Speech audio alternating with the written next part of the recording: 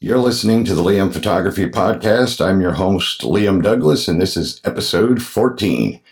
In today's episode, I'll be interviewing Jill Mott, who is a professional photographer in Colorado. Jill worked for many years as a professional photojournalist. She has also worked most recently as a full-time professor with the Art Institute's online program, which is the program I graduated from with my bachelor's degree. And she has also been working on some personal projects in South Africa. So stay tuned for all of this on episode 14 of the Liam Photography Podcast.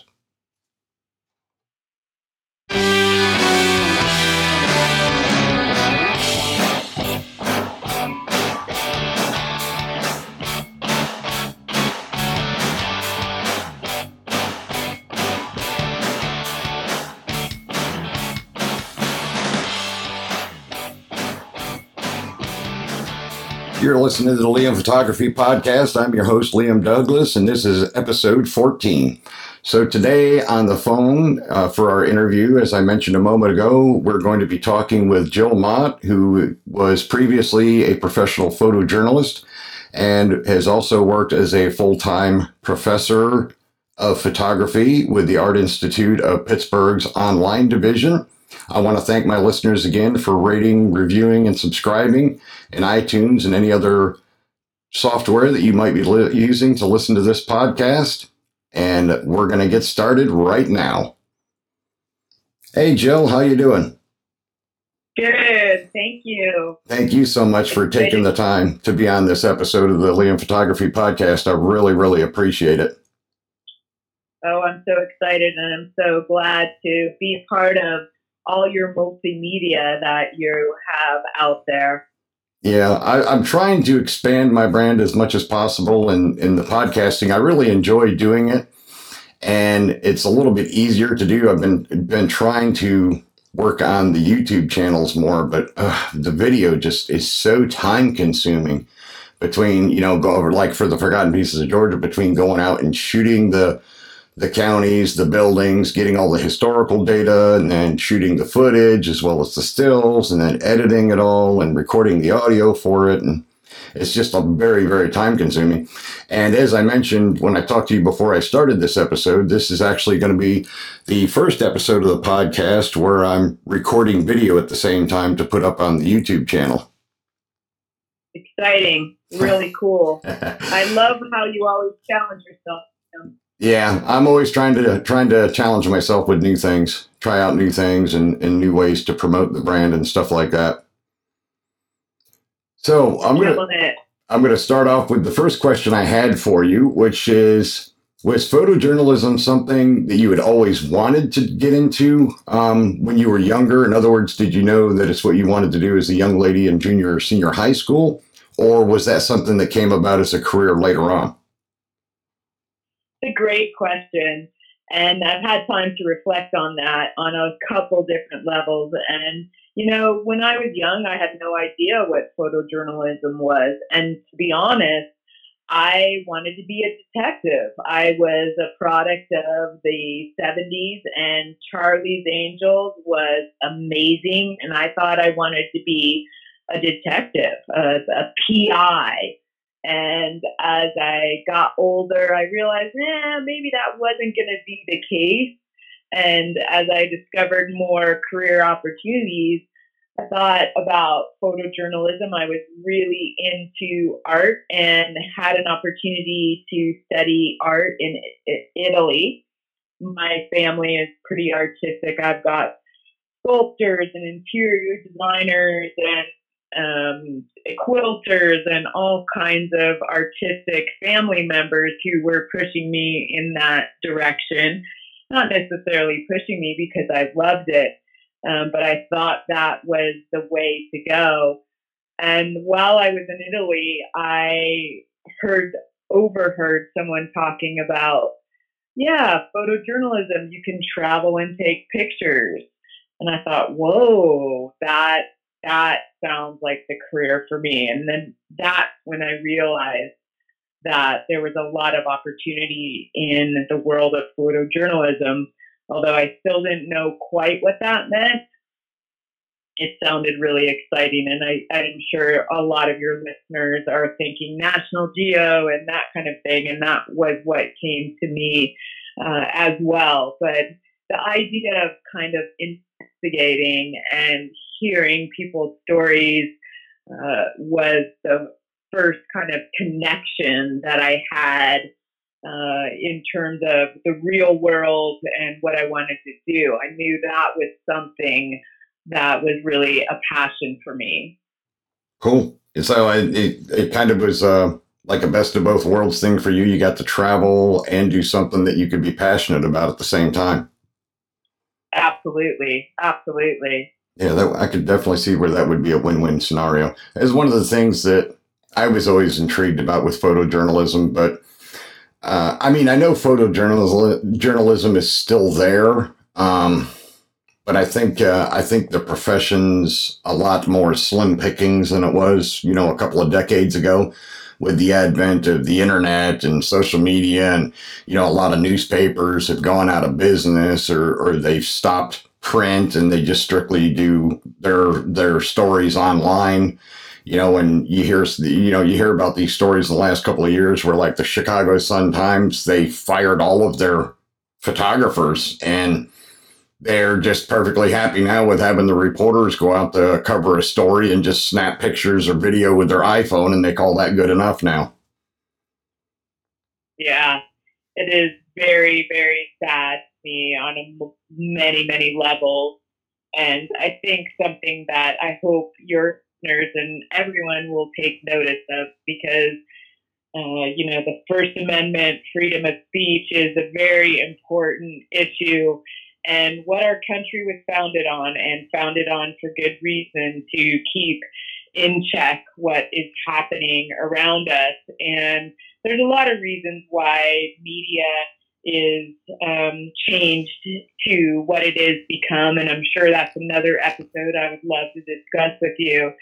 But the opportunities as a photojournalist are getting slimmer in terms of a daily job, in terms of a full-time position, and what people are now calling themselves are documentary photographers or editorial photographers, and really finding and seeking the projects that they're passionate about to document. It's really sad that there aren't those opportunities to have work at a daily newspaper. I cut my teeth at many newspapers, as an intern, where you have the ability to photograph sports and portraits and fashion and events. And that really does give you so many skills to enter a variety of niches in photography. It's the greatest job on earth. Really, I loved it. I had an amazing time working at newspapers. Yeah, it sounds like it would have definitely been a lot of fun and a lot of adventure and excitement, and like you said, it's bringing current events to the forefront. Because for many, many years the only way that news was covered was photojournalists. Whether it was a war correspondent or photographers, photojournalists that worked for Reuters or AP or whatever the case may be, that traveled, around the world. One week they might be covering a conflict in a third world country, and the next week or a couple of weeks later they might be covering an election in a newly formed democracy that was previously a communist regime, and things like that. So there was definitely a lot of exciting things that were going on in those days, and I kind of wish that I had gotten into. It's not that I wasn't into photography. I've done it as a hobby and a profession off and on for 25, 30 years, even before I went and got my degrees. But I was doing other things. I spent 10 years in the Army, and then I got into working in IT. So I never really got into, I kind of wish I had gotten into the photojournalistic thing. But I just didn't really think about that all that much when I was younger. Well, and I think that you don't really at that time, even 10 years ago, you didn't think that it was going to go away. And it has changed so much over the years. And I often talk about those changes. I mean, I could be at a newspaper and be down photographing homeless people in the morning and then the CEO of a bank in the evening. And it was a great opportunity for me to intermingle with so many different kinds of people.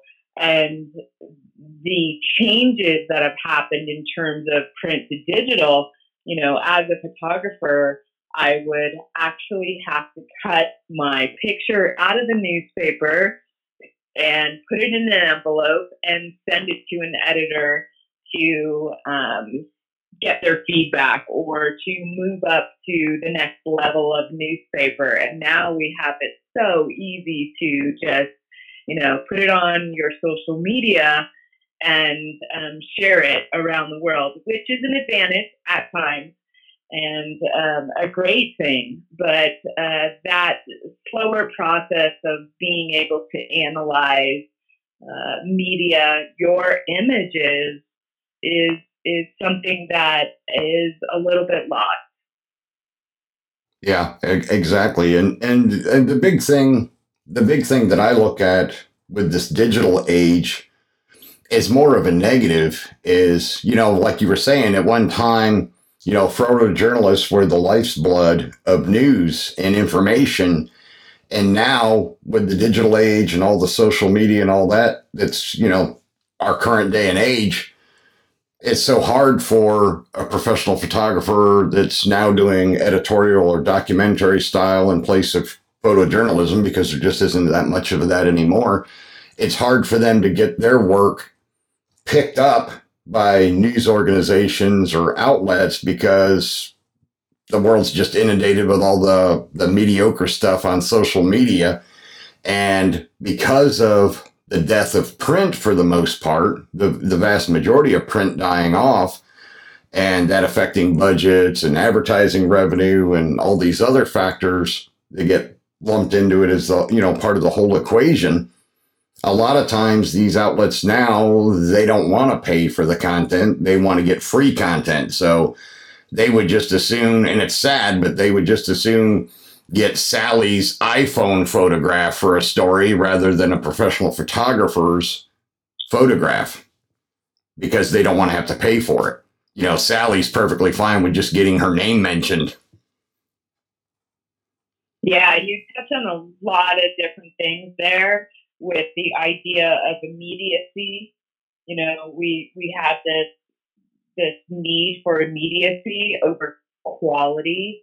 And so you see that happening, and that actually relates to the whole idea of facts and factual information and the training that photojournalists in the past have gone through in terms of ethics and where's this information coming from, and that is something that is really important for audiences to recognize, that you have to spend the time to really look and analyze media, whether it's print, or images, whatever it is. Is this real? What is being said here?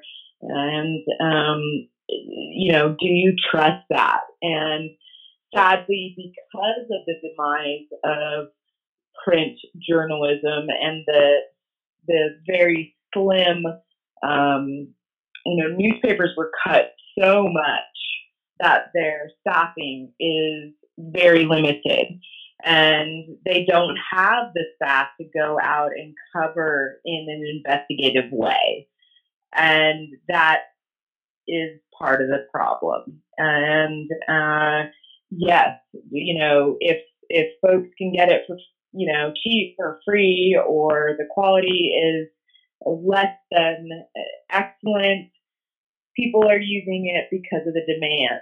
And I think we as individuals and as consumers of that media need to think about, our demand and our reason for wanting that. Why do we feel that we're going to trust that type of media over something else? Yeah, exactly. Exactly. And that's, so many of these, like I said earlier, newspapers and news organizations have died off, or they've gone out of print completely, and they're just doing strictly, digital on their webpage. And, from our interaction when I was one of your students at AI, that as part of my Forgotten Pieces of Georgia project, I was contacted by the lady who's the editor for the Sparta Ishmaelite newspaper in Sparta, Georgia, in Hancock County. And we're doing a collaboration for her newspaper. And even though it's a small town newspaper, and I believe it was always just a weekly paper, it wasn't a daily paper. Originally, when she first started working there, she started out as an intern and worked her way up. But until just a few years ago, she had a staff of like 25, and now it's her all by herself. So she has to go out and cover the sporting events and the news stories herself, and she has to take any pictures herself, and she has to do everything herself. She has to put together the entire newspaper and then send it off to the parent company that owns her newspaper. Now has tons of other papers and other markets, and she literally has to send her finished weekly paper off to one of their other locations that actually runs the print and then ships the finished newspapers back to her. Yeah, that's really amazing, and she deserves a lot of credit for that, because that's huge, huge, huge job. And that's where people start to, oh, they don't do anything for us, or she didn't quote me right, or that kind of thing. Real people who are the audience have no idea what it takes, and they get really bent out of shape with the media and have a perspective about that. But this gal is probably trying to do her best to at least get some news out there. And I would ask your listeners to really be conscious about the local news sources that they have around them. Try to support them as much as they can, and look at the bigger sources and analyze what's happening, because there's not enough coverage, and she's doing the best they can. There's a million high schools that have, the state winner of whatever sport is going on, and the local politicians that are, running for this and that office. And that's a lot to cover. And, it's very, very important to have some kind of local news source. A lot of people may call them the local rag, or it's this or that, but at least you have something. And I think it's very important for people to recognize that that is there, because a lot of countries, a lot of places in the world don't even have that opportunity. And I commend this gal to what she's doing, and, trying to do her best. And, it's hard for folks like you who, string for them or freelance for them. And of course, our work is valued, and we should be getting paid for that. But there is an aspect of that is a part of, I feel, a community responsibility to help tell the stories that are going on around you. Yeah, absolutely. And that's one of the reasons why I was interested in doing this collaboration with her newspaper. I'm not getting paid for it. All I'm getting is credit in the paper itself. My photos are being shared, and my links to my social media and my YouTube channels and stuff like that. But I'm fine with that, because the first time I visited Sparta, I was so saddened just to see how devastated this town had become. I mean, basically, in the late 1800s to the early 1900s, it was the capital of the cotton industry in the world.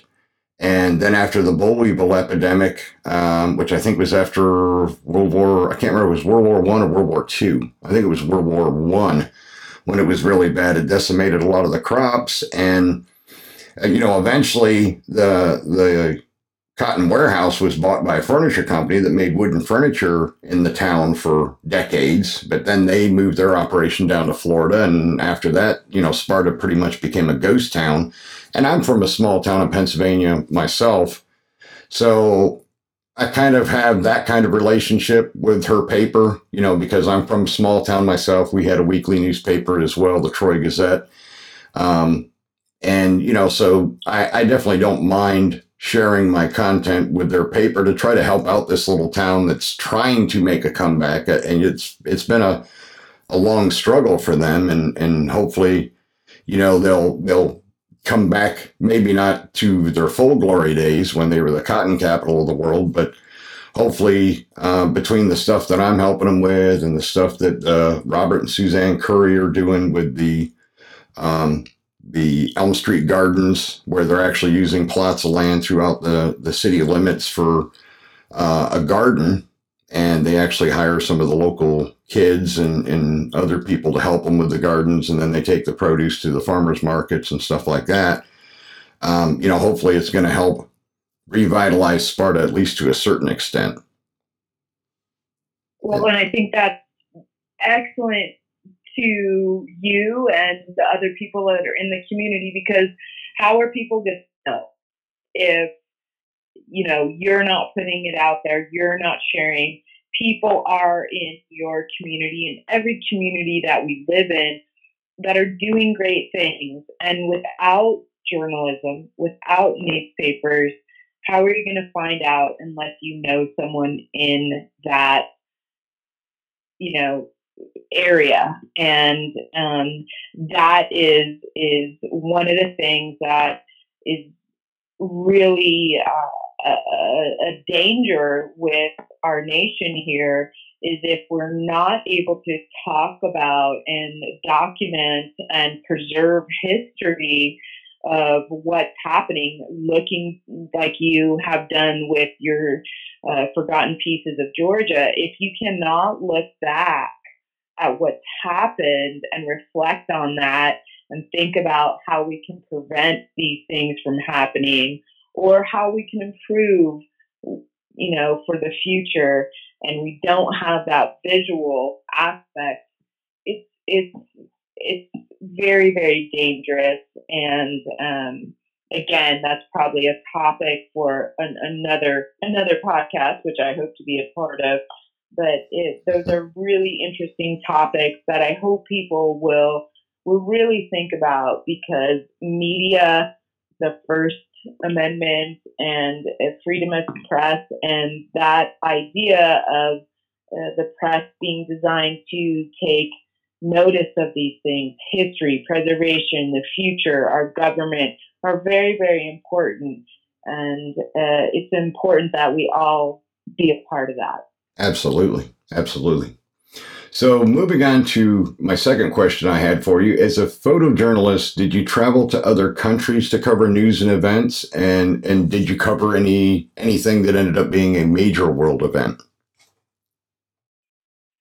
As a photojournalist, I primarily worked in the domestic market, national market, Colorado, Florida, California. So when I covered events or news, it was usually domestically in the area or nearby states. It wasn't until I really became an independent photographer, independent freelance documented photographer, that I started exploring more of those things going on in the rest of the world. And I always had a passion for Africa. And that's when I really started exploring what was going on in the rest of the world. Okay, so you didn't spend any time as a war correspondent or anything like that. Which is good. No, that's probably a good thing. It was always my dream, and it was always very glamorous to think about that. I had dreams of going to Nicaragua as a war correspondent and a young person to cover those types of things. But it really is a special kind of person that can do that.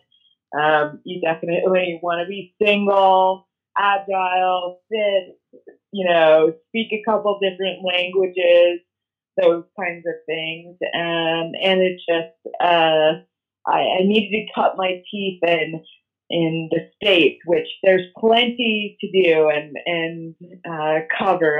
When I worked in California, I was working in Northern California and in Palo Alto area. And at that time, East Palo Alto was a thriving place for drug activity and gang activity. And that kind of domestic warfare was very intriguing to me. And I had the opportunity to go on a lot of ride-alongs and hang out with and you're going to have to edit this now, alcohol, tobacco, firearms, and those kinds of things, and do undercover stuff, which was very exciting. Those kinds of things were really, really fascinating to me. Again, going back to that idea of being a detective, I loved that kind of thing. Ride-alongs were one of my favorite things to do. Oh yeah, and then you got a certain element of danger and the adrenaline rush, but not quite. Well, I mean, I guess it depends on the situation. With drug gangs and stuff like that, that could get pretty dangerous, but maybe not quite as bad as having to worry about, your vehicle driving over an IED or something like that in a war-torn country. But yeah, I could definitely see where you would definitely get the rush, the adrenaline rush, and the element of danger, covering things like that, especially doing ride-alongs and stuff. And I know from my time as a state constable in Pennsylvania, I worked extensively for quite a while in the Harrisburg area with the drug task force. And that was definitely, that could definitely get harrowing at times for sure, dealing with that element all the time. I think that is it. It doesn't necessarily have to be abroad, or in a war-torn situation, but as a photojournalist working for a newspaper, you have a lot of opportunity to be in sketchy situations that pump up your adrenaline. Even, being in tricky situations, perhaps with homeless, and you don't know what's going to happen, and you're always kind of looking around, riding along with the cops, or rolling up on a fire. And it's interesting that we get to this point in the conversation, because I always find myself still really aware of my surroundings and what's going to happen and who's coming into the situation and how, how are people acting. And that does give a rush. And it's really interesting as a creative person to figure out, how do you document that as a photographer? How do you document that? How do you tell that story? Because you're being aware and looking and analyzing, and then how do you translate that as a photographer? It's a great opportunity to combine all of those things together. Oh, absolutely. Yeah, for sure. And I mean, there's certain elements to it that would definitely be exciting and dangerous. And even when I'm out traveling today, whether I'm out doing my real estate photography during the day or driving back and forth when I work for Turner at night, I try to always have one of my cameras in the car in case I come across anything, interesting that I can document, whether it's a structure fire or a bad motor vehicle accident on one of the interstates or whatever the case may be. And I actually had a situation a couple of years ago where I was out, shooting for my project. And I was up in Ringgold, Georgia, and we stumbled upon a car show, and I love car shows. So I stopped to photograph the car show, all these antique and vintage cars and muscle cars and race cars and all kinds of cool stuff. And so I was there for a few hours photographing the car show, left, got 20 minutes up the road, and came across a massive house fire and ended up documenting that as well. So, yeah, that's what I love about being a photojournalist or being a photographer that's aware. You just never know what's going to happen. Exactly. And, sometimes I don't remember to always take my camera with me, and I'm always nervous about just leaving one in the car all the time because I don't want somebody, smashing my car window out to steal my camera. So sometimes, unfortunately, I'm stuck with only being able to document with my iPhone, which bums me out. But it's what are you going to do? Well, the best camera is the one you have with you. Exactly. And Chase Jarvis made a book out of that. he spent a year doing all of his professional shoots with nothing but an iPhone 4, and then wrote a book about it, and even came out with his own camera app in the App Store. Yes, absolutely. I highly recommend everyone take a look at his work, and it's great advice. Sometimes you don't want to look around your camera equipment, and there's no shame in using an iPhone or whatever smartphone you have right now, as long as you capture that image. And it really brings us back to the idea of quality versus quantity. Get the shot with whatever you have, and we've seen millions of videos and photos making some serious money and making a difference in the world, just off a single iPhone photo or smartphone photo. So in terms of that idea of documentation and preserving history, and it's important to use what you have. Exactly.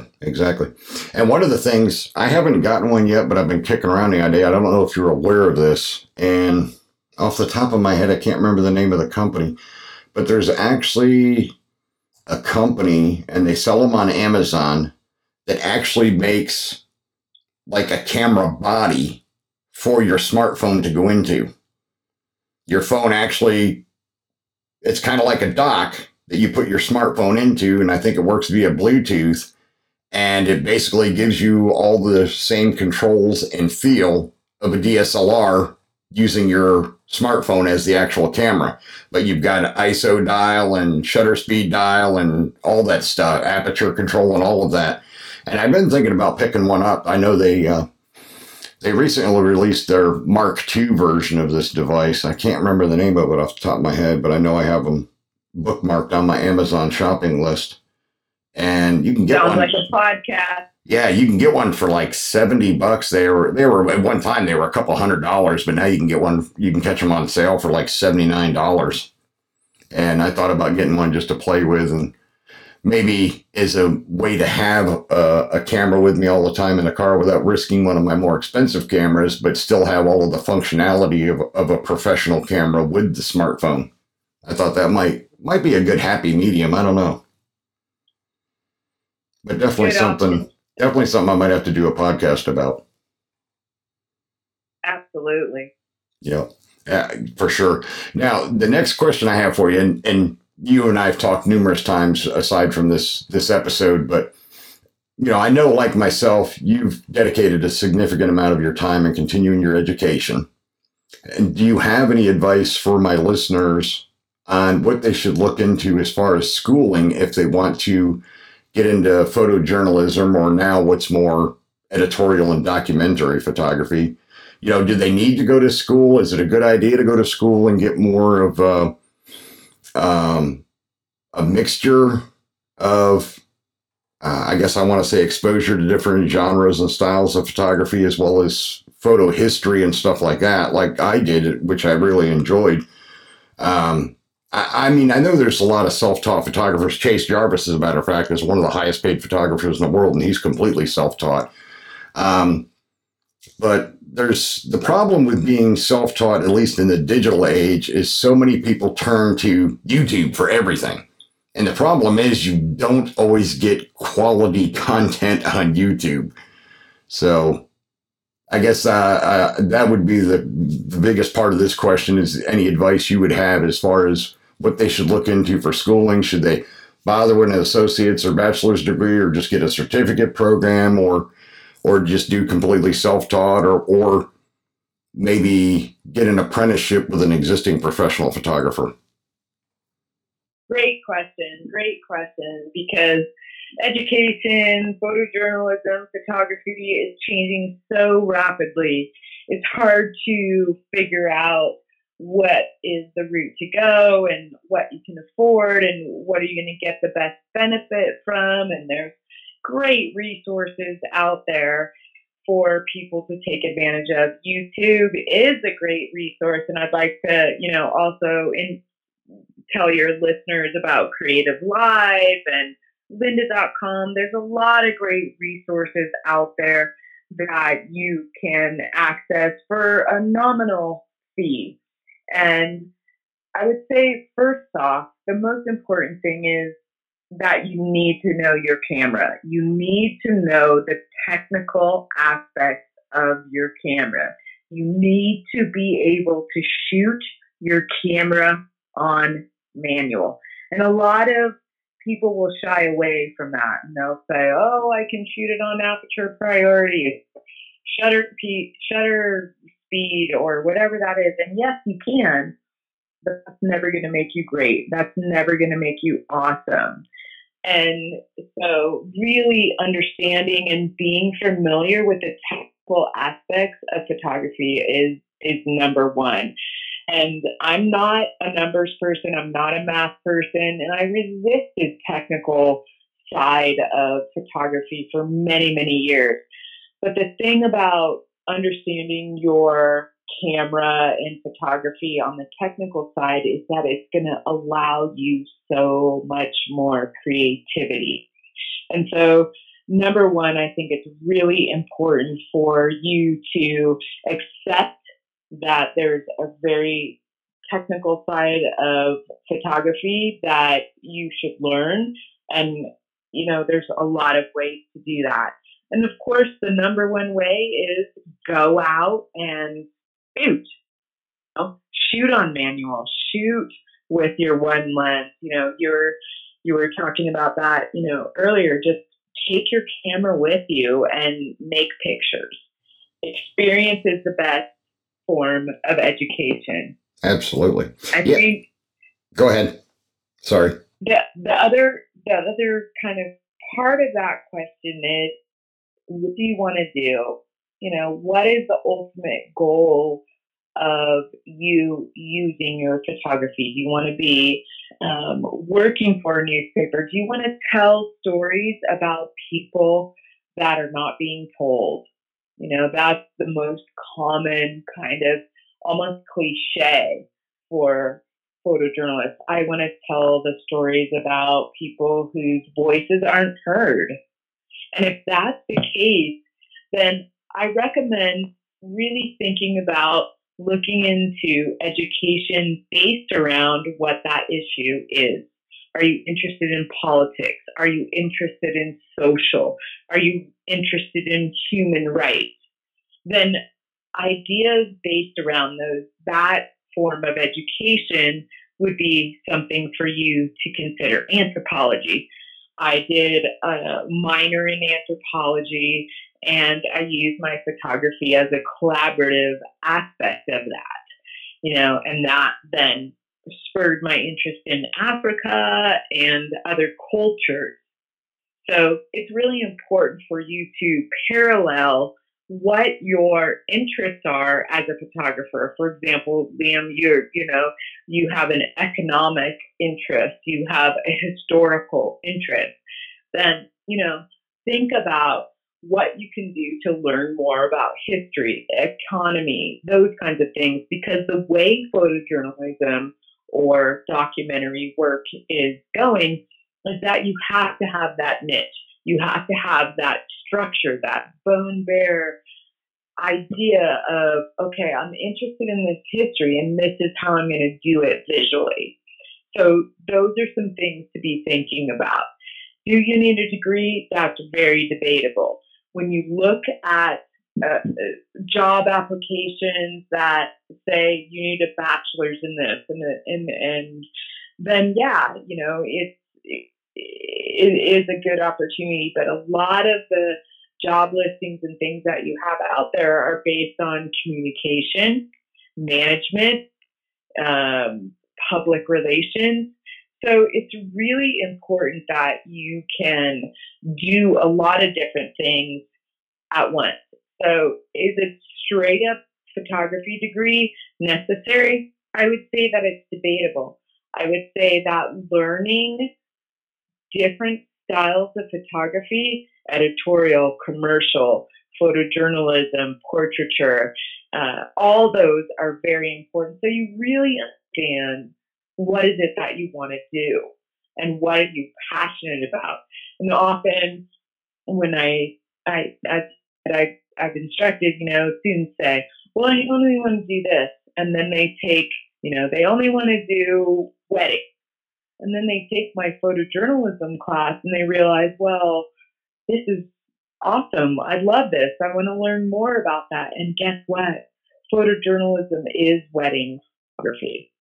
So I think it's really important for everyone to kind of say, what is the ultimate idea or what is the ultimate goal that you want to achieve, and then break it down from there. Absolutely. Yeah, that's definitely great advice. And like I said, for me, I did photography off and on for many, many years before I actually went to school to get my degree, my associate's first and then my bachelor's. But it was me, I've just always been a nerd. So I've always been into education. So I was like, why not? I've already got my computer science degrees. Why not get my photography degree? And because I enjoy school and I enjoy learning from people like yourself and Ruben and so many of the other professors, wonderful professors that I had at AI that had many years of experience, real world experience in different genres and styles of photography. You did photojournalism and you covered sports photography, and Ruben did portrait, and you guys both did portfolio classes, and Giselle Simizi did fashion, and she also did time-based media on the video side. So I really enjoyed my time, not only in getting my degree for the educational or nerd aspect of it, but I loved getting that quality time with all of my professors, people like yourselves, and getting your wisdom from working in the different fields of photography, like you and with photojournalism. So to me, that was really important. And it's not necessarily for everybody. And there's no two ways about it in this day and age, especially to get any kind of photography degree. You mostly have to go to either a big university or a specialized art school, and those aren't cheap. The tuition's fairly expensive. And I can understand. I mean, people complain all the time about college education being expensive in America, and it is, but you also can't have cheap college, because then you're not going to get quality instructors and professors. You can't have college tuition. It's $10,000 a year for 4 years to get a bachelor's degree, and the university's not going to be able to pay a slew of professors off that measly tuition. No matter how many students they got, they just can't cover everything. I mean, there's a lot of expense involved that a lot of people, I don't think, take into account when they talk about how expensive education is. And yeah, there's a lot of great resources that are more cost effective or maybe a little more affordable, like you mentioned, like Creative Live, which happens to be Chase Jarvis's other company. And the Lydia videos as well. I think it's Lydia.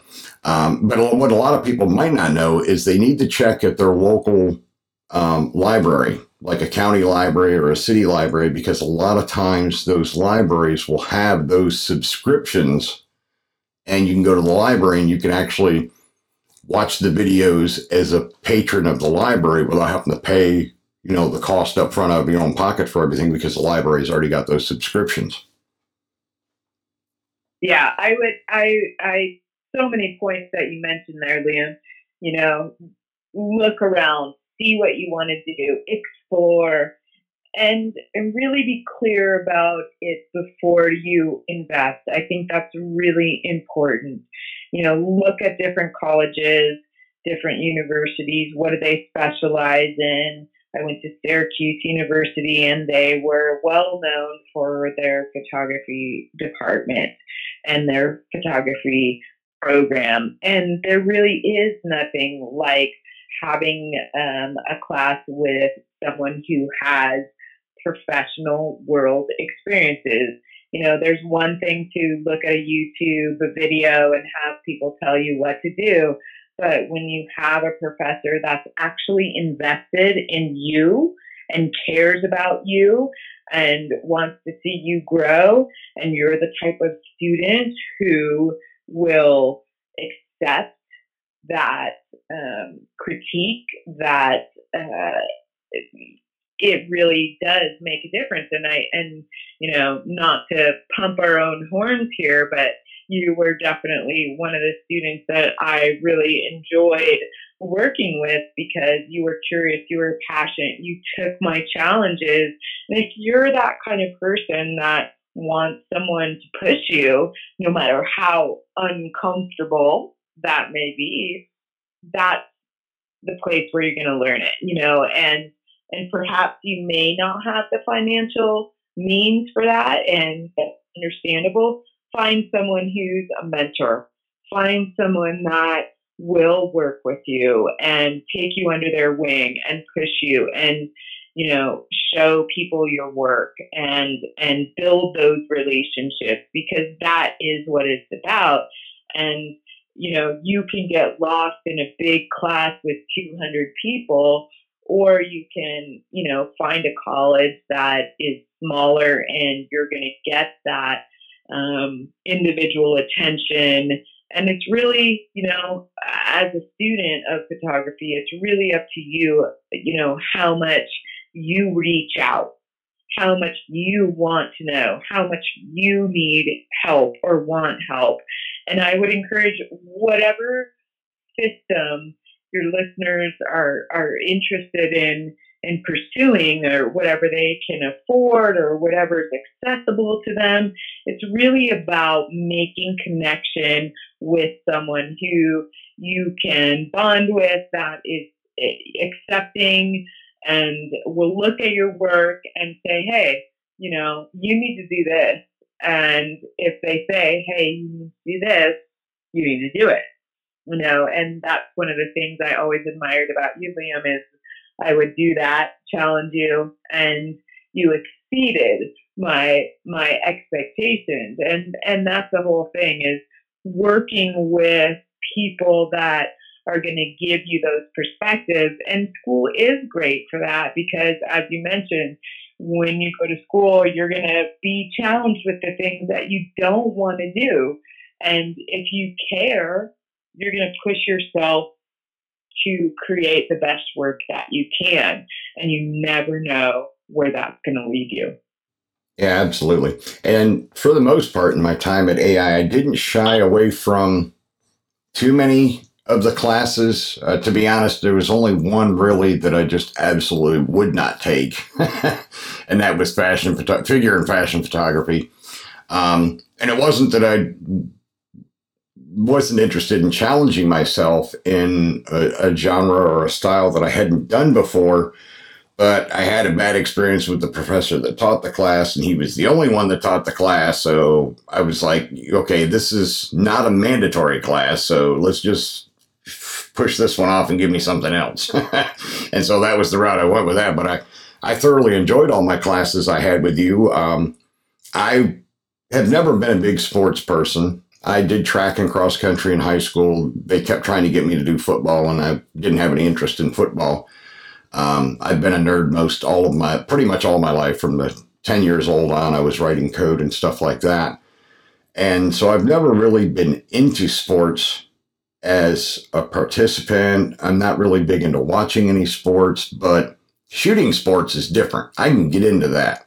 I went to Atlanta Motor Speedway a couple of years ago and shot the Folds of Honor Quick Trip 500 NASCAR race. And I was actually glad I made it that particular year, because it was only, I think, a year later that my driver, Dale Earnhardt Jr., retired from the sport and became a commentator for his sport. And I know why he retired. He had gotten married and he had his first kid on the way, and his wife was pretty rattled after he had 2 consecutive concussions in a previous season, and it almost killed him. So I think that's why he got out of the sport as young as he did. Plus, you know, if you know anything about NASCAR, his father died racing at Daytona a number of years back. So, but I can enjoy shooting sports like soccer or basketball or NASCAR or baseball, but I've just never been a sports person myself. I can't sit and watch sports like other guys do, but I can enjoy photographing it. To me, that's more exciting. Yeah, there is something about being right on the field that makes it much more interesting.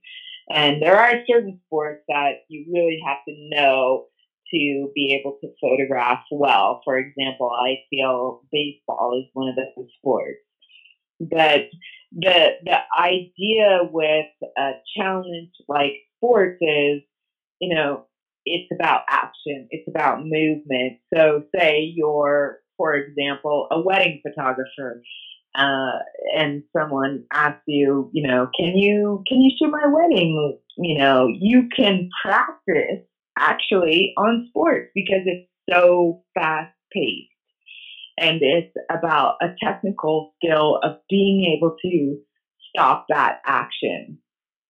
You know, I think that's one of the things that is great about education is that those challenges of something you may not find yourself interested in.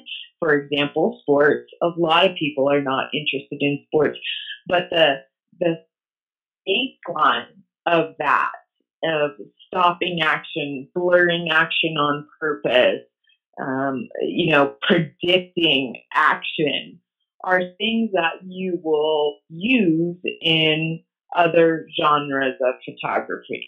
And that's really important.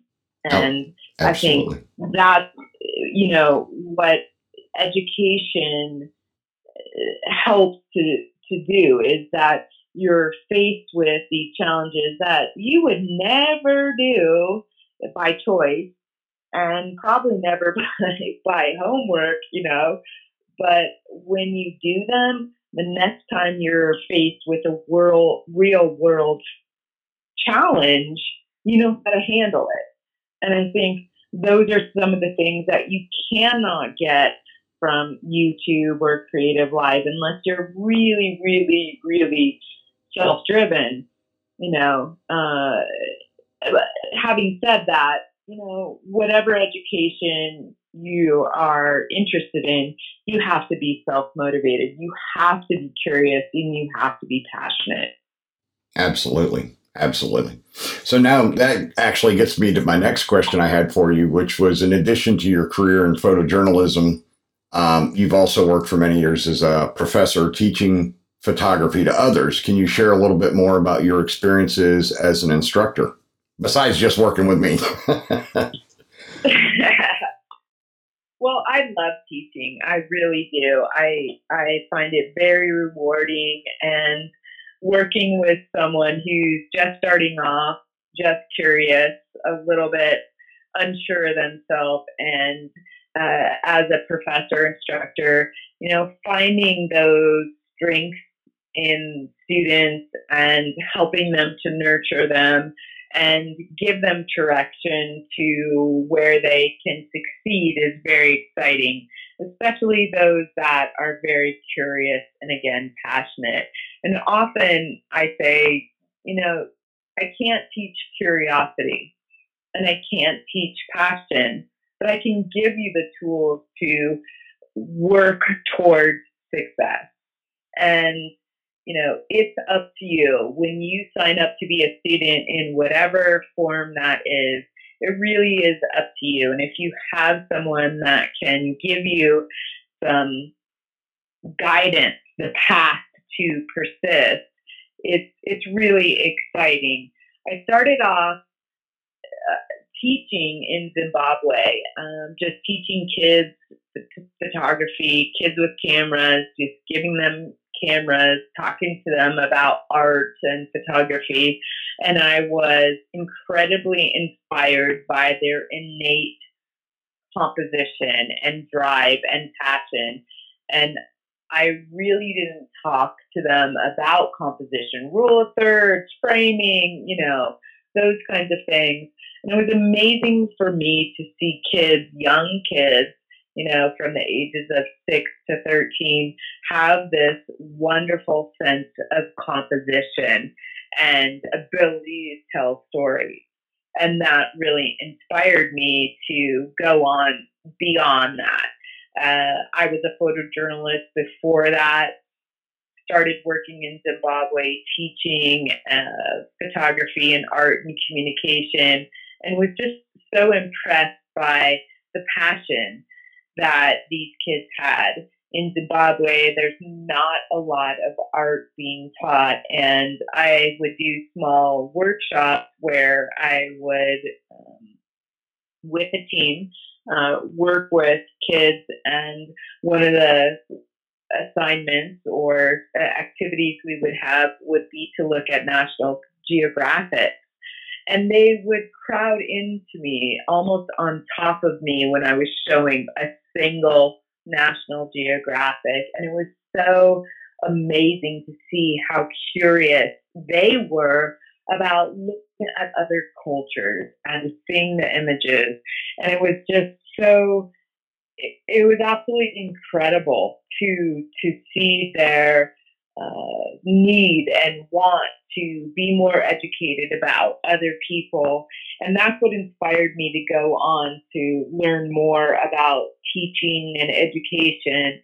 And from there, I went to the Art Institute of Colorado and had the opportunity to teach on ground and then online. And it really is wonderful to have the opportunity to see a student's work. And again, it goes back to that detective idea of looking at their work, seeing what they're saying, and knowing what they need to do to be successful. And you had another one of our alumni on, John Harville, and he was another one of my favorite students who I could see his passion, curiosity, and his willingness to take on challenges. And I think no matter what your passion is, if it's photography or something else, that's what you need to be successful. And seeking out those mentors is what's important. I love to teach, and having students that are open to it is the most important thing. Yeah, absolutely. And John, I mean, he was lucky enough to just, the same week I interviewed him, he got to go and shoot LA Fashion Week. So, and he loves to do the fashion side of things. And, he got to be there with professional models. These are models that work with big brands like, Vogue and CoverGirl and God only knows what else. And the thing that was interesting is the shoot that he was actually, the weekend that he went to was a combination of fashion and automobiles. Now, I haven't seen anything he posted besides the fashion models, but I know he was telling me that it was being held at a big automotive museum out there in LA, and they were going to have all kinds of unique vehicles from different movies and TV shows. George Barris's original 1960s Batmobile was going to be there and all that stuff. So I'm still waiting to see those images. But for him, that was very exciting because he's into the fashion side of photography, and he's also into vehicles. He's into cars like I am. So he was getting to combine two of his passions into a single event. So I know he was really excited and really looking forward to that. Yeah, that's so many good points again, is that he's combining his passions, which I think is really important to be successful. Most of us have more than one passion. Maybe it's travel, maybe it's art, maybe it's photography, but learning and seeing the ways that you can combine those, history, whatever it may be, with your photography is really important. And I just want to give a big shout out to John, because he took my photojournalism class, and learning to light is one of the challenges in that class. and being okay with it and accepting it. A lot of photographers, including myself, at times have said, I'm a natural light photographer. I can do everything by natural light. And that's probably true, but you need the skills of lighting and artificial light to improve yourself and to improve your work. And he never looked back with those challenges. As soon as he was presented that with a class assignment, he just took it and rode. And from that point on, advanced himself in a very constructive way, in my opinion. He had his passions, and he found people in his community that he felt comfortable with, that he could try things and make mistakes and grow from there. He didn't just take on that assignment and all of a sudden go to Fashion Week. And that's what I would encourage your listeners to is, it's okay to make mistakes. You should make mistakes, but find those areas that you feel comfortable with, that it's a safe, place for you to try things. And if you need to go back and shoot again, do it, but take on that challenge knowing that you're only going to improve. None of us go into this becoming perfect, and I still make a million mistakes, and I still wish that I was better than the way that I am right now. And that's always going to be the case with any photographer, and the idea of you being a creative and accepting that and moving forward. Again, it kind of goes into that education side is we're not born perfect. We're not born perfect photographers. That's for dang sure, right? And we need, opportunities to make mistakes.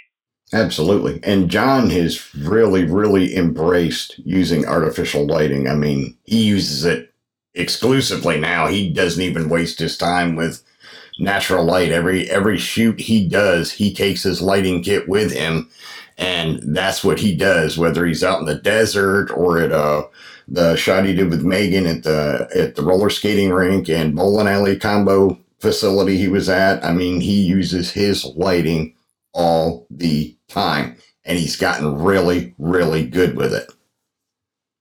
Yeah, and I just want to point out that's probably within a year to 2 years that he's done that. Yeah, that's what he was telling me. Yeah, which is impressive. Again, it is, and it's your curiosity, your passion. So, again, to your listeners, what do you care about? What are you passionate about? And, don't let anything else stop you if you have that passion. Yep, absolutely. And one of the things, I'm not sure, I think he was telling me that he uses a software too that he spent a lot of time studying at home when he wasn't doing shoots. And I know there's a couple of programs out there. I can't think of the names of any of them off the top of my head, but I was going to look into one of them because I know there's a couple of companies that have actually made photography specific programs that'll actually help you with setting up your lighting properly, depending on what you're shooting and how many subjects are involved, whether it's one model or multiple models, and how many lights you're using. And you can put all these parameters into the software, and it'll visually show you on your screen how to set things up and how the light's going to fall, and, which light is going to be, where you want to put your key light, your hair light, your fill light, and then your primary lights. And I'm not sure, but I think he told me he does have one of those programs. And that was where he really started learning about it. And then he just went gangbusters, just trying everything out in the field on different photo shoots that he was doing for school assignments and stuff that he just did for himself. And he's gotten really great with lighting. Absolutely. Absolutely. And I think the important aspect to that is whatever you use, just don't be afraid to try. Don't be afraid to fail. Absolutely. Now, I had 2 more questions for you, but I'm going to kind of roll these 2 into one. And And that was basically in addition to your years of photojournalistic work. And as an instructor, you've also done quite a bit of your own personal photographic work as an artist and as an instructor, like you mentioned a little bit ago. And you've done a lot of these personal projects in places like Namibia, Zimbabwe, and Rwanda. Can you tell my audience a little bit more about that? I know you mentioned working with some of the children and teaching them photography and doing little workshops with them, but do you want to go into some more details on some of that stuff that you've done? Because it sounds really exciting. Sure. I started off in Zimbabwe, and I had been working for a newspaper here in Colorado, Fort Collins, Colorado, and I'd always had a passion about Africa and wanted to, learn more, discover more, see more. And I'm sure, again, like many of your members of your audience, that National Geographic idea. And I found an organization that used media for documentation, and they were working in Africa. And I chose to give up my career as a photojournalist and go abroad with a project in Zimbabwe. And I worked for a media company that produced and distributed African films. Media and film and video wasn't really in my repertoire, and that is one thing I do want to recommend to any photographers out there that are your listeners. Is it's really important to be versatile at this stage in our history, is to be able to shoot not only stills but video as well. It's very, very important, and embrace it, and don't be shy about it. You may be a little bit better than, in one than you are in another, but it's okay. At least have knowledge about it. And when I went to Zimbabwe, I started the project with kids, teaching photography and art and communication.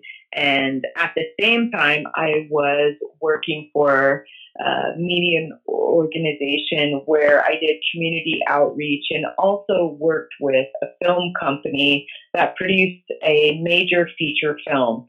And I was just excited to have my name on the credit line. What I ended up doing was making of behind the scenes. And during that time, I worked with one of the film crew, which was, he was a gaffer and ended up helping me quite a bit on my video, and eventually turned out to be my husband, Rick, who is a Zimbabwean.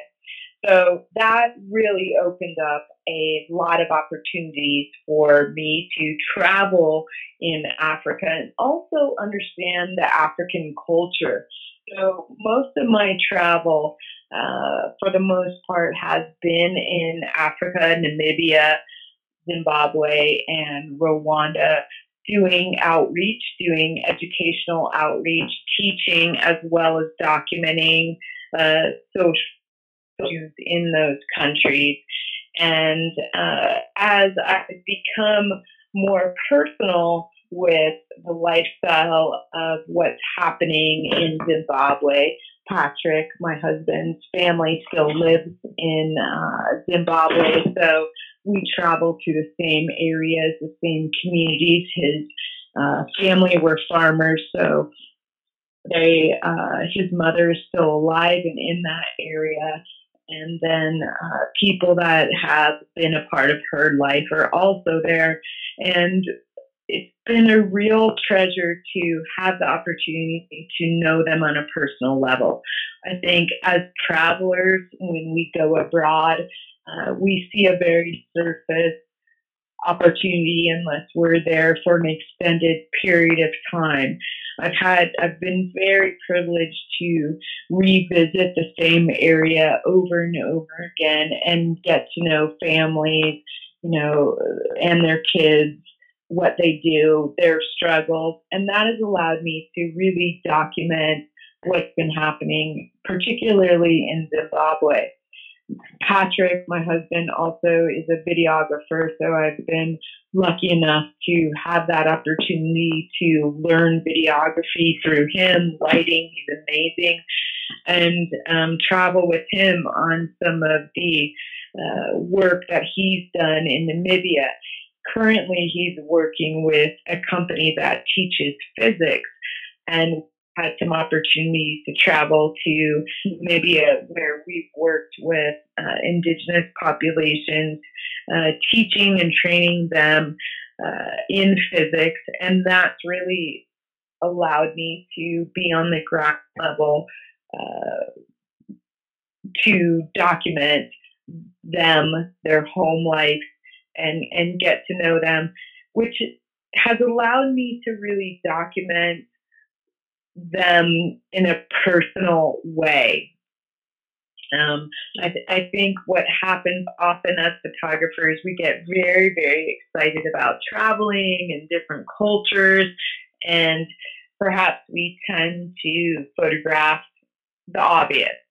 When you're able to spend time with those cultures, you get an opportunity to understand their struggles, how they like to be photographed, for example. And that's something that really intrigued me.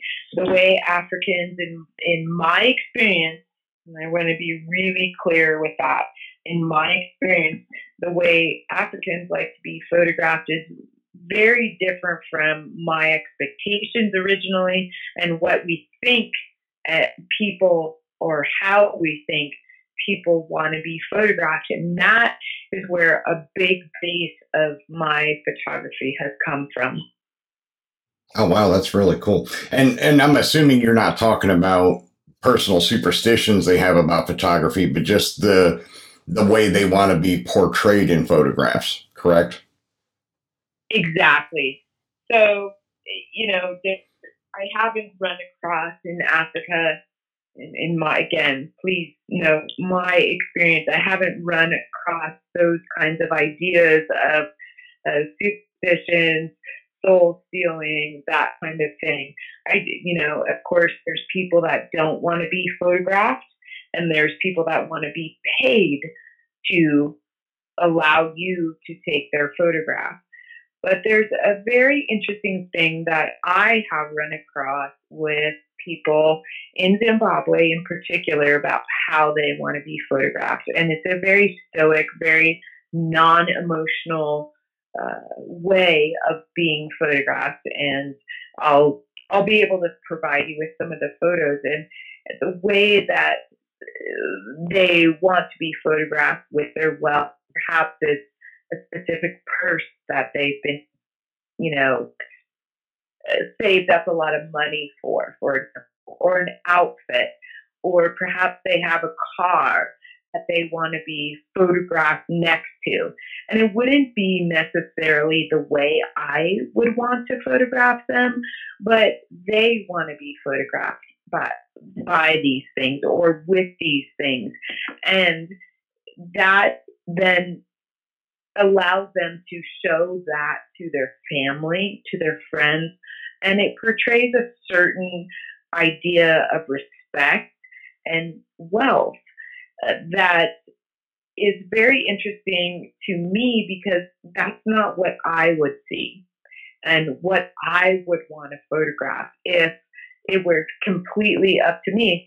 And one of the projects that I've done recently are some images that I took in Namibia, which I'll share with you and your listeners, which is where I took a little bit more control and designed the background and how they would be photographed. I felt it in the past in Zimbabwe, it's very important to photograph the people the way they wanted to be photographed, because that's what they want. They're allowing me into their life. And more likely than not, they've maybe never been photographed. Or if they had been photographed, it was, inferior quality, a quick snapshot. And I felt that my way of giving back to this community or this individual was to allow them to be photographed the way that they felt best represented them, which, again, more often than not, was not in my wheelhouse. I would have gone 180 to what they wanted. I found a way in recent times to kind of try to combine those opportunities with my expertise, right? So finding relatively clean backgrounds and obviously I can use my camera to control depth of field and angle and perspective. And I can also, squeeze off my artistic perspective while still giving them the images that they want. So it's an interesting balance that you play between really giving them what they need and want and honoring that to what you want. And that idea of truth and balance and perspective is an interesting and artistic line to walk. And that's what I find one of the most interesting aspects of my travel and portraiture. And I know probably a lot of folks out there are interested in the wildlife aspect of Africa, which is absolutely incredible. And I have had that opportunity, but for me, as a photojournalist, it's always about the people. Yeah, absolutely. And you can get more of an interesting story with that aspect of it. I mean, yeah, sure, there's, all of the fantastic wildlife of the Serengeti and stuff like that. But for me, I would be more interested in the people, the culture and the stories of the people themselves. Because to be honest, I mean, the wildlife aspect of it's been done to death.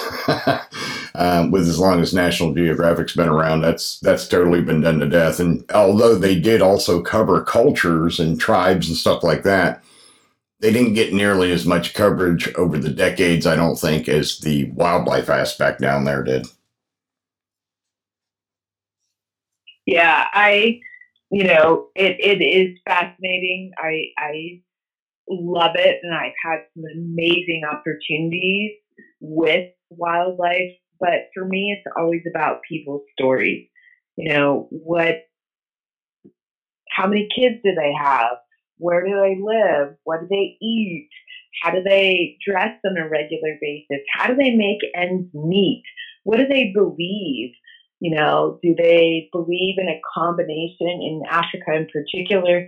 Do they believe in a kind of Christian, Catholic idea with a combination of, myth and ancestor worship? To me, that is all fascinating. And as a photographer, I think the challenge is, how do you represent that? And that kind of goes back to our idea of media, and the thoughts that we talked about with media is really, how do you uncover that? How do you portray a meaningful, truthful way to not only yourself, but more importantly, they say something, but how can you visualize that? How can you document that? How can you represent that without it going off the charts and meaning something else? And that's what I find so fascinating about working abroad and working with different cultures, because we have so many stereotypes about what people think, what people do, what is tribe, what is culture. And it really is up to you to figure out, what is authentic. And that's what I hope many of your listeners take away from, whether it's domestic or abroad, in particular in your own backyard. What is authentic? Do you put your own spin on it, or do you really try to listen and document what is really happening, and how do you do that? And that's the challenge. And that's what I find so exciting. Yeah, absolutely. Now, I did have, that's all I had for my questions, but I did have a few of my listeners submit a couple of questions here. And I think it's mostly because I was harping that nobody's been posting questions for any of the interviews I've done so far. So John Harvell, he posted and asked, when it comes to photojournalism, how far is too far when it comes to editing? Ooh, very good question. Very good question. I think when it alters truth in any way, quite honestly, that is a fine line. So if you take a beautiful portrait in terms of photojournalism, and you take this beautiful portrait, but there's a light pole in the back or a Coke can in the front, it's going to make a better picture if you Photoshop those out. But then you start to alter reality. And the point about photojournalism is that you're documenting truth. And this is, again, going back to some of the issues we talked to at the beginning of the interview, is if you start making those choices about reality, then what is true? Right? What is fake news? Removing a Coke can seems like a harmless thing. And it's making a better picture for sure. But you've changed something. And if you've changed one thing, then doesn't that open the door to change more? Yeah, absolutely. So in my opinion, I think your changes as a photojournalist, your post-production as a photojournalist have to be very limited. Can you change the color balance? Yeah, that's not really changing too much. Can you maybe dodge and burn a little bit on a face to bring up the eyes, or to, bring more clarity? Can you sharpen a little bit because your shutter speed was too slow and you need a little bit more sharpened, and it's not going to really change what happened? I think that's okay. But going much further than that is really dangerous. Yeah, because then you're altering reality. Yeah. And even cropping images to make them better, to get clutter out. You have to be careful. And I think the point with all of that is, who is your audience? Is this for your portfolio? Is this for a magazine? Is this for a newspaper? What is this for? If you're photographing a protest for a newspaper, for example, and you crop in and you only have an option for one image, and you crop into the one person holding the sign, and their sign says something maybe that you agree with, but the 200 other people have signs that say something different, and that's really creating something that's not a reality. And that's when you have to be careful. Correct. And I know, I remember reading, I think it was on Petapixel. I think it might have been about a year ago. Maybe it's been a little bit longer than that. It was either, I can't remember if it was Reuters or the Associated Press, no longer allows their photojournalists to shoot in RAW. They have to shoot in JPEG so that there's no editing done. The images have to be shot JPEG only and sent immediately. Yeah, there's a lot of problems, and I encourage everyone to look at that Facebook post of, most recently things like hunters with a giant, animal that looks like they just shot him. Look at the shadows. Look at the placement of different elements in an image and really make yourself uh, aware of what's happening in an image, because it is very, very easy to alter things and trust that to be true. And I remember photos of Bin Laden being produced and distributed of him being killed, and none of those were true. So be cautious. Don't assume that it's true. Remember that media at this point is more interested in getting it there first than the reality. That is the way people are looking at things, editors and newspapers, and it's important. And they've had to retract. They have had to retract on a lot of things. So take a step, take a breath, realize and look at and use your intuition to look at an image or a story, and there's a lot of good ones right now, to see, is that plausible? Yeah, absolutely. And I know that was a big thing because with Photoshop being so prevalent these days, there's people out there that can do magic with Photoshop, but that's the problem is, Photoshop leads to much more counterfeiting of images, faking images and doctoring images and stuff like that.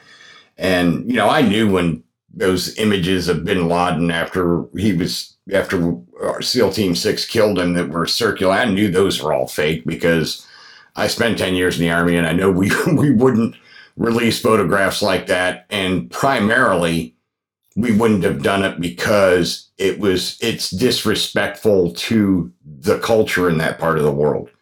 So I knew that all of those images were fake. I knew they were completely garbage. That's a great point. And I think as a photographer, you have to really take a step back and say to yourself, am I changing this image to match my opinion? Am I trying to change this image to represent what I think or what the reality is? And obviously, I don't think enough photographers do that. We have to take a step, and this goes to John's question. As a photographer, are you changing something to change the reality to match your opinion? And as a photojournalist, that's not okay. Yeah, and unfortunately, in this day and age, too many media outlets don't care. They no longer even care about reality. Everything's biased and slanted one way or another. So that's why I pretty much don't have anything to do with any kind of news media in any form or fashion, other than the work I do with the Sparta newspaper. It's just sad. It's sad. So I did have one item from my girlfriend Janice, which was more of a comment. She said that she's watched as you taught me through the classes I had with you over the last 4 years. And she wanted to thank you for believing in me as she has. And also thank you for giving me guidance on my project and expanding the social media aspect of that, and for being a fantastic teacher and mentor. And I want to thank you again myself as well for all that you've done to help me out with my photography. Oh, well, thank you. It's always wonderful to have students that appreciate me or appreciate you as a teacher and takes on the challenges. And I have challenged you over the years, and you took on those challenges and exceeded my expectations. And here I am on a new medium being interviewed for a podcast. And I have been bragging about my interview with my former student who's making awesome podcasts. And I'm just so excited to be here. And you have been a great inspiration to me as well. And I hope all your listeners keep on listening and asking those questions. And I would love to be back to talk about those hard questions we chatted about earlier with media, because I think media, photography, and the opportunity to manipulate is something that everyone needs to be aware of. And the important side of photography, in my opinion, is really telling those stories about the people you're photographing in the way that they need and want to be photographed. And your role as a photographer is to give them voice. And you've given me voice through this podcast, and I'm very grateful. So thank you, Liam. Yep. I want to thank you very much for taking the time to talk to me today and do this interview with me. We've run about an hour and 30 minutes, which is good. I tell all of my guests I like the interviews to at least be an hour because I just think the longer format is much better, especially for an interview. You can't do a meaningful interview in 15, 20 minutes. And so, but I definitely don't want to tie you up all night. And I've still got to work on editing the video portion so I can hopefully get both up by Thursday at the latest. I normally try to release my new episodes on Thursday if possible, but prefer to shoot them ahead of time. Not so much for a lot of editing, but just because with me working 2 full-time jobs, depends on my schedule can change from week to week. I might be off 1 week on Thursday, and then it's fine to do it on the same day I release it.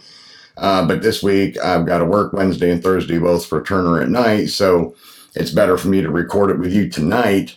And then I've got a day or two to do the editing of the video part, since it's the first interview episode that I'm doing with accompanying YouTube videos. So, and that way I can get your images that you send to me and any additional ones you send.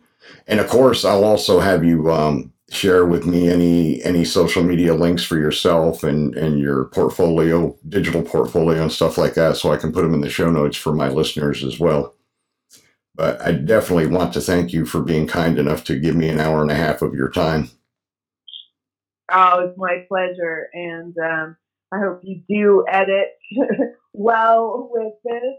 And I absolutely love this conversation and hope to have another one with you in the future. I had so much fun today. I really, you asked some great questions and it was so much fun. Yeah. And we'll definitely be having you back for additional episodes as long as you're okay with that. Because I know there's a lot of other topics you and I can talk about. For sure. All right. Well, I'm going to go ahead and let you go then so I can wrap up this episode. You have a wonderful evening, and we will talk to you again soon. Thanks, Liam, and thanks, Janet, too. All right. Thanks, Jill. All right. Bye. Bye-bye. Well, there you have it, folks. That is the wrap-up of my interview with Jill Mott, professional photojournalist and photography professor and instructor. And it's been a long one, but as I told her, I enjoyed the fact that it was even longer. This so far has been my longest interview, and I knew it was going to be a long one because there were a lot of great things to talk to her about, and she and I have a great rapport and relationship. So hopefully you've enjoyed it. As I said, this is going to have an accompanying video on my YouTube channel. I'll put a link to that in the show notes, as well as any of Jill's social media links and her portfolio that she wants to share. With that, I'm going to go ahead and wrap up. I want to thank my listeners again for subscribing, rating, and reviewing in iTunes and any other platforms you might be using to listen to this podcast. You've been listening to the Liam Photography Podcast. This was episode 14, and I will see you next time in episode 15.